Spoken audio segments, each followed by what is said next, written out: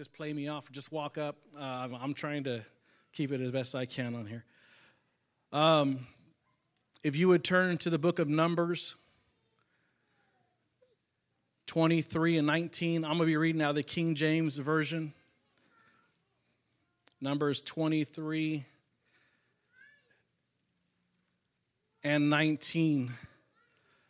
And I'm going to go ahead and start reading. It says, God is not a man that he should lie, nor a son of man that he should repent. Has he said, and will he not do? Or he spoken, and will he not make it good? I'm going to take my title of this message from the last part of this. Has he said, and will he not do? Brother Massey, if you please pray over the word. God, we thank you for your word. I thank you, first of all, God, for what I feel already in this place. I know your word is anointed. I pray that you would anoint this man of God as he yields unto your spirit, God. I bind anything that is here that is not Christ-like. I plead the blood in Jesus' name. Amen. Thank you so much. You put your hands together one more time for God. Thank you, Jesus, for your word. In this scripture, it says God is not a man. He's not held back by flesh and blood like us. He doesn't battle with lust. He doesn't battle with sin. He doesn't battle with vices. So when he says something, you can take it to the bank. It's going to happen. If there's blessings that God has spoke over you, you can take that to the bank. If there's promises that God has promised you, even though you haven't seen it up to this day, you can take it to the bank. He said he is not a man that he should lie. He's not going to tell you something that not fulfill his word. He's truthful in everything that he says, in everything that he does. I remember God had promised me many years about coming on staff here. And year went by, and year went by, and year went by, and I was at a secular job in the financial industry, and it was year passing by, and I remember being transferred to different financial centers and everything else, but I would always go, and if it was the vice president, if it was the branch manager, whoever it was, and I was there for the initial meeting, and I was there, I'd always tell them, hey, this is my job. This ain't my career. This is not what I'm going to be doing for the rest of my life. And I'd let them know. I say to my bishop, whenever he tells me it's time to go, I'll be decent enough to give you a 2 weeks notice. But I'm not going to be here when the man of God says it's time to go. Because God had made me a promise years ago. There was time that went by, but I never lost hope. There was time that had already expired, and I was there and said, God, did you forget about me? And God said, I am not a man that I would lie. I'm not a man that I tell you something, then renege on what I told you. If I promised you something, I'm going to fulfill that promise. We look at how society has changed so much in the past few years. You know, when I was working for the financial industry, usually we try to forecast at least 2 years out for auto loans, for personal loans, for CDs, for annuities, for growth. And we're always trying to expand. We're always there forecasting promotions and everything else that was going on. And I remember when the pandemic had hit, all of a sudden the world was brought to its knees. All of a sudden the way of life that we've lived this far has changed. It changed in a minute. It changed in a blink of an eye. All of a sudden everything that we ever knew had changed. But there was one thing that never changed. In Malachi 3 and 6, it says, for I am the Lord, and I do not change. Therefore, you are not consumed, O son of Jacob. What happened here, even though the Israelites weren't living right, They were there. They got away from giving God what was his. But there was a promise that the Israelite people would be blessed. And he was there. He said, hey, the promises that I have, even though you're living the way that you are, even though you transgress on my word and you're keeping things that you're supposed to give me, my word doesn't change. If I say you're blessed now, then you'll be blessed tomorrow. If I say you're blessed tomorrow, then next year you'll be blessed. And so on and so forth. For the rest of your life, if you live according to my word. Church, we are a blessed people. There are promises that God has made us, and we've got to live in the blessings. We can't live at what we see right now. We can't be there and be shaken like everybody else is shaking. What happened is when that pandemic had hit, people felt what true fear was.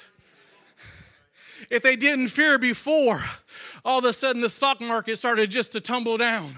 All of a sudden, everything that they ever saved up, all of a sudden was lost. $10, $20, $30, $40,000 at a time. Why do I know? Because people came in a panic. Because everything that they planned for, their 5-year, their 10-year, their 15-year plan that they had, their retirement that they had, changed in a blink of an eye. But God is saying, if you're faithful and you listen to my word, don't worry about what you see out there, because I never change. The blessings of my people will be forever. But it all starts with obedience. He says, if you're obedient, then you're there and you have access to the blessings. In Deuteronomy 28, let's read 1 through 8. So Deuteronomy 28, 1 through 8. I'll give you a second while I take a sip of water.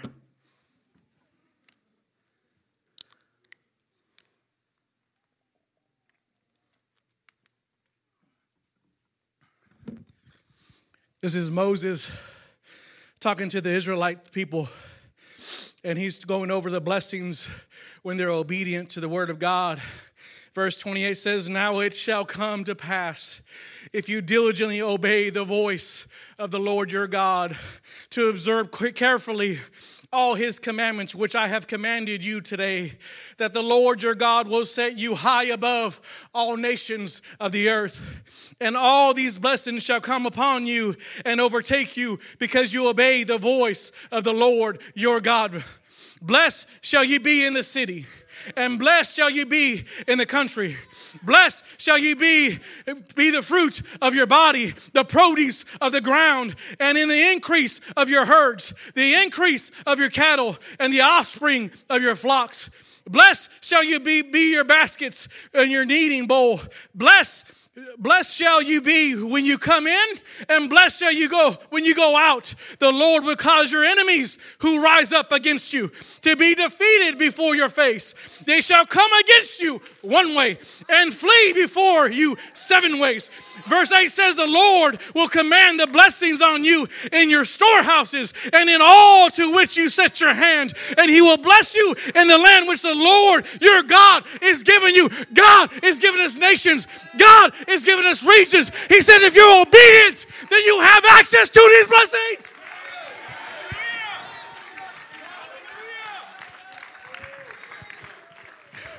You look at the world, how they struggled financially.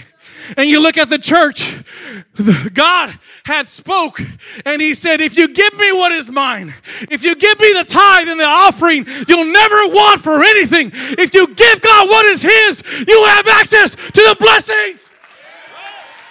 We have been blessed more now in the pandemic when it's going through than anybody else who's been out there. You look at businesses that have shut down. You look at churches where no one in person is there no more. But this church, this house, who's obedient to his word is blessed. Yes, sir.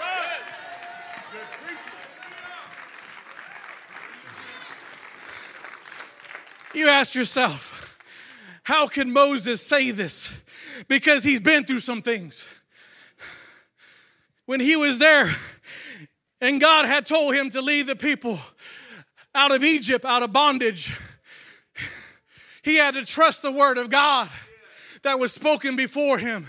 Because the enemy, when it was on his tail and they had him blocked in, there was the Red Sea in front of him. And he was there and he was between two decisions. Do I believe what God has said? Or do I go back into imprisonment where we were at before? You can believe what the devil says and go back and be handcuffed and shackled the way you are your whole life. Or you can step out by faith and say, hey, I've lined up with everything that the man of God has said. Everything that the man of God has said. And when you line up with everything that the man of God has said, you have access to the blessings. And when things step in your way and the enemy's on your tail, you can look at God and God will make a way and he'll split the Red Sea and you'll walk on dry ground because you are blessed. We are blessed people. You might be discouraged because you ain't seen your blessing yet. You ain't seen your promise come to fruition. But I'm telling you, God is not a man that who should lie. He doesn't change. His word is still the same.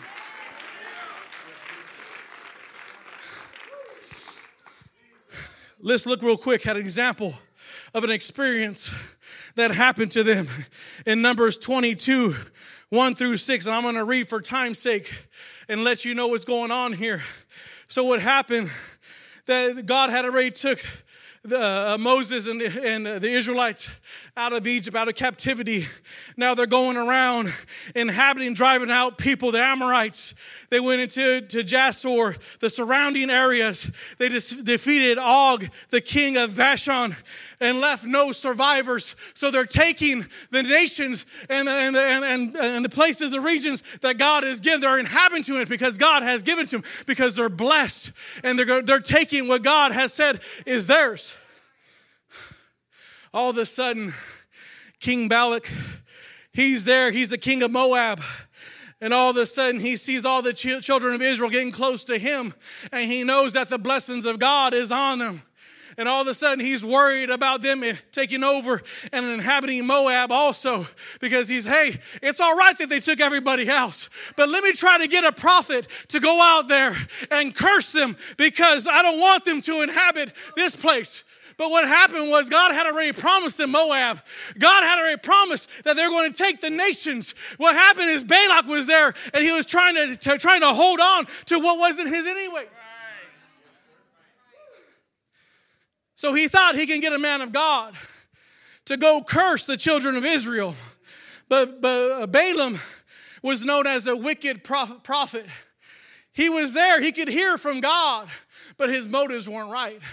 There was something in it for him. But what happened was this: God had bound him to say exactly what God had said. So even though he was wicked, he couldn't curse anything. He could only bless if God told him.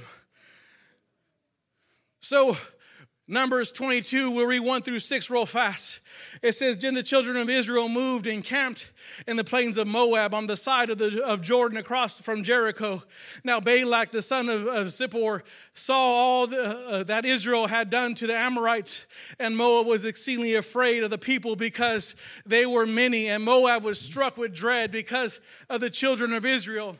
So Moab said to the elders of the Midians, now this company will lick up everything around us as an ox licks up the grass of the field.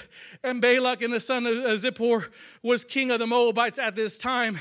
Then his messengers send his messengers to Balaam and the son of Beor at Pethor, whatever that is, which is near the river in the land of the sons of his people, to call him, saying, look, a people has come from Egypt. See, they cover the face of the earth and are sitting next to me. Therefore, please come at once, curse this people for me, for they are too mighty for me. Perhaps I shall be able to defeat them and drive them out of the land. For I know that, and I want you to catch this right here. It says, I know that he whom you bless is blessed, and he whom you curse is cursed. So Balak was banking on the prophet of God to curse him, because he knew if he cursed him, then he couldn't take the land that he possessed at that time.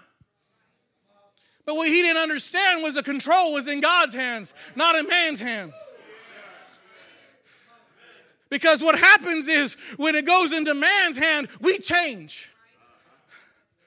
You can look at people who are going to college right now, and they start out and they major in one thing, and the next year you talk to them, oh no, I'm majoring in something else. And then all of a sudden a year goes by and no, they're majoring in something else now. And you're like, man, you've changed so many times. You look at it financial-wise. People who had investments all of a sudden started yanking everything out when the stock market started to tumble. And even though all the financial advisors were saying, hey, ride this out and let it go, people were saying, oh no.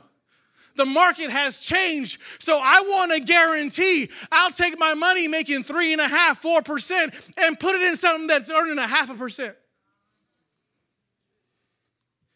Because of fear and panic. So what happens is he's there thinking he can trick the man of God into cursing. Now what happens in that time is cursings and blessings were considered irrevocable. And he was there. So irrevocable means not to be revoked or recalled, unable to be repealed or annulled. It was unalterable. Unalterable means not capable of being altered, changed, or modified. So when God said you were blessed, you were blessed. And when God said you were cursed, you were cursed. There was nothing that was going to change the hand of God. Though man changed, God never changed.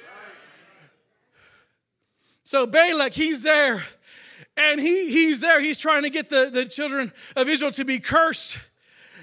And he goes, and God tells him, yeah, go ahead and go. So he's, okay, I'm going to go ahead and go. But when the Lord has said that, it's kind of like you telling your kid, hey, don't touch the iron. And when they go over there and they go to touch the iron, go ahead and touch it and see what happens. And like, oh, okay, crying. Sucks to be you. That's what happens. I told you not to, but you did anyways. So the messengers go over there and they talk him into going. And on the road, he's over there. And the donkey that is riding sees the angel of the Lord. And he's going to kill Balaam. And the donkey's there. And all of a sudden, he goes into the field. And Balaam hits him. And he's like, what are you doing? And then it says that the angel of the Lord stood in a narrow path in the vineyard, and there was walls on both sides, and the donkey kind of squeezes and crushes Balaam's foot, and Balaam hits the donkey again. And a third time, the angel of the Lord stands right in front and blocks all access, and the donkey just lays down. And Balaam hits him again. And what happens, the Lord opens the donkey's mouth, and the donkey is like, bro, you hit me 3 times. What's up with that? You riding me over here? I'm tired, feet hurting. I'm glad I crushed your foot. But he didn't realize that the pain he was going through was to save his life. What happens is when we're directed sometimes to go over there and say a word from God, it's not comfortable. It hurts sometimes. And we're there, we blame the thing that hurt us. But you don't realize that it was a saving grace of God that was there trying to spare you and save your life. And we get mad and we want to strike at the thing that is trying to save us. There are detours sometimes that God will take us on because it's our plans, not God's plans. And he takes us on detours to save us and get us where we're supposed to go. And we get mad because it doesn't line up with our 5-year plan. Sister Ruth, our goals, it doesn't line up. And we can't check the next box off. And we get frustrated because, it's rolling into a new year. And I still haven't marked off everything for 2021. And God is saying, I'm just trying to line you up. I'm trying to take you to a place where you'll have a word for the man of God. I'm trying to take you to a place where you'll have a word for the man who is wicked, trying to possess a land that ain't his anyways. So he's there, and he meets Balak, and they're there, and they're, he's wanting him to curse the Israelite people, and Balaam tells him, well, make 7 altars, and make these sacrifices, and stand by the altar. I'm going to go meet with the Lord and see what he has to say. And so he goes, he meets with God, and he already warned Balak already that whatever God says, I have to come back and tell you. So he's there, he goes, And he says, then the Lord put a word in Balaam's mouth. This is when he returned to Balak, and thus you shall speak. So he returned to him, and there he was standing by the burnt offering, he and all the princes of Moab. And he took up his oracles and said, Balak, the king of Moab, has brought me from Aram, from the mountains of the east. Come curse Jacob for me, and come denounce Israel. And he says, how shall I curse whom God has not cursed? And how shall I denounce whom the Lord has not denounced? And from the top of the rocks I see him, and from the hills I behold him there. And people dwell alone, not reckoning itself among the nations. Who can count the dust of Jacob? He's saying, man, I can't even count all them, or number 1/4 of Israel. Let me die the death of the righteous, and let my end be like his. Then Balak said to Balaam, what have you done to me? I took you to curse my enemy, and look, you have blessed them bountifully. Because it wasn't Balaam who was doing the blessing, it was God. And even though he went there and thought he was going to give him a word of destruction for the people, he could not touch them. Sister Moreno, he couldn't pluck him out of the hand of God, how much he tried. Because when you're blessed of God, you're blessed.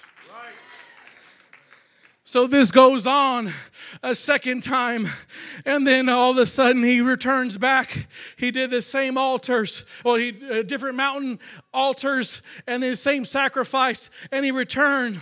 And this is where the beginning of scripture that I started with, it says, God is not a man that he should not lie, nor the son of man that he should repent. Has he said, and will he not do? He said they were blessed. They were going to be blessed. And he says, or has he spoken and he not made it good? Behold, I have received a commandment to bless. He has blessed, and I cannot reverse it. I can't reverse it. No one here can reverse it. When God says that you're blessed, you're blessed. Don't let the enemy steal your blessing. The devil's going to try to deceive you and talk you out of your blessing. You look back at Jacob and Esau, and you look how he stole his brother's birthright and he stole his blessing. But what happened is Jacob had to act like somebody he wasn't. His brother was hairy. He had a dress like his brother. He couldn't be himself. He was a deceiver, and he was going to deceive his father of the blessing. His mother, Rebecca, was in cahoots with him, and they were going to deceive and get the blessing of his brother. So they were deceitful in what they did. And when he went and he presented himself to his father, he was there. And his father said, hey, your hands are like Esau, but your voice is like Jacob. What happens is we can get so comfortable with feelings that we can feel something and be deceived by the devil. What you need to do is hear the voice of God and lean on that and understand today that you're blessed. Don't let the devil take your blessing. You can walk in places you were never supposed to walk. What happened was Jacob wanted a blessing that wasn't his. It was a man. There are blessings of man and there's blessings of God. You heard Bishop say before, if you don't pay your tithes and offering and all of a sudden you find $100 on the ground or someone gives you $100, that's not of God, that's of man. If you're not obedient, you can't have the same blessing as everybody else that's doing the right thing and going according to the ordinance of God. We don't want the blessings of man. Jacob was a perfect example. He couldn't be himself. He had to act like something he wasn't. Man, the other day, it disturbed me so much. I was on social media, and it popped up on Facebook about people you may know. And all of a sudden, years ago, before Bishop was bishop here, Brother Wallace was pastor here, and used to have evangelists come in. Used to have prophets come in. And one of the evangelists that I grew up hearing, it popped his name up and popped his picture up. I said, that can't be him. He's dressed like a fairy. And I was sitting there and I looked and I pushed on a little button to see who it was. All of a sudden he had tight pants and a little hat and everything. I was like, bro. Church looks like it's thriving. But if you walk in and you walk out, you can't tell the difference of who's who. So what happens, you can get caught up in the blessings of man. Because the blessings of man, they want more. And all of a sudden, everything that God has given to someone else. And God said, if you line up, you have this. But what happens, there's people who will try to be deceivers and take the same word and the same blessing and turn into something that they're not and deceive people. And I seen a prophet a while back. He used to speak a word into this church, and he's went left. And what happens is these people can hear from God. They think because they can still hear from God that they're all right. But he's a wicked prophet, just like Balaam was. Just because you hear from God doesn't mean you're all right. So all of a sudden, I was there, and I said, God, why did they take the turns like this? God, I don't understand how you could do this and just throw down the word of God and what you believe and start taking upon these things. But Brother Master, you said it one night. You said when you start opening those doors up, what happens, you got to start dealing with those things. But what happens, they're not man enough to stand up and say, hey, I made a mistake. And they can never change their church. Pride gets a hold of him. And all this, I got 2 more minutes and I'll hop off. But I'm telling you, don't let the devil deceive you. We are blessed, church. Sister, we're one body. We're one unit. Every bout, every mechanism that is here, we need everybody that's here. We are a blessed people. Don't let the devil deceive you into saying that you're something that you're not. Don't try to act like something that you're not either. Don't try to steal someone's blessing if you're not. God didn't call you to do that. If God just called you to enter in the house of God, the scripture she read today said that you're blessed when you come in the house of God. If you're just a doorkeeper, you're one of the most valuable people here. If you sit on the pew, we need you because we want your blessing also.